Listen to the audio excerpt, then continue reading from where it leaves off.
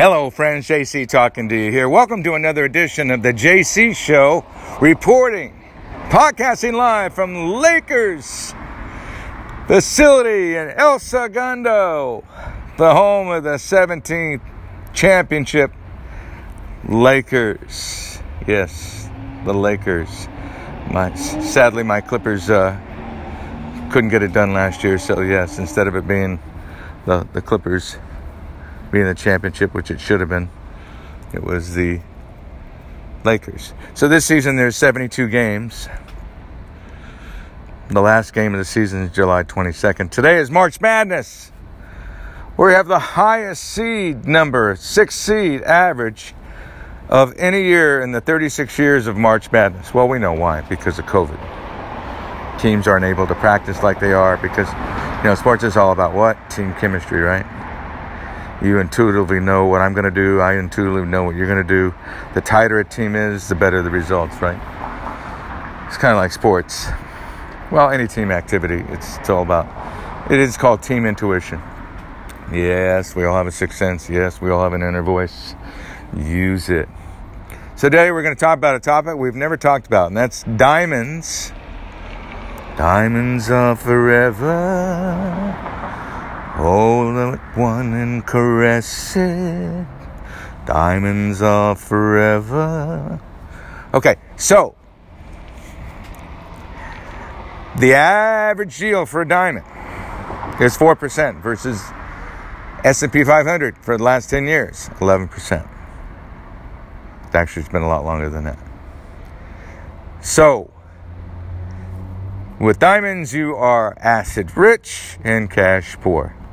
Because until you sell them, they're really just collecting dust, aren't they? They're just for show, right? But in this day and age, you have to be worried about being robbed. Rich, poor, hair doesn't matter, It's not like it used to be, you wear a diamond bracelet or a diamond ring, diamond, necklace. It's not like it used to be. No, not it is. So where is the biggest diamond reservoir on the planet? It's in Russia. 650 million carats. There's actually 1.2 billion carats worldwide. There's 27 billion in owned worth of diamonds right now worldwide. But the problem in Russia is they're in mountainous regions where you got to climb 1, 2, 3 miles to get to the areas. And it's treacherous and it's hard to get to. So, and the demand isn't what it used to be. That's why the 4%, it's a paltry sum. You're getting almost that in a treasury bond. A yield. Maybe even B yield. But no, A yield. Nah, you can get A yield. And a municipal bond, strong municipal bond like Malibu or Beverly Hills. Yeah, you can get 5%. Yeah. So, so most people think they're in Africa. Yeah, they're in Africa. See the movie Bloodstone, they're in Africa. But, there's 650 million carats in Russia of the 1.2 billion world reserve. How's that for a number? So, we're going to end the show today by saying, go Dodgers, go USC, go UCLA.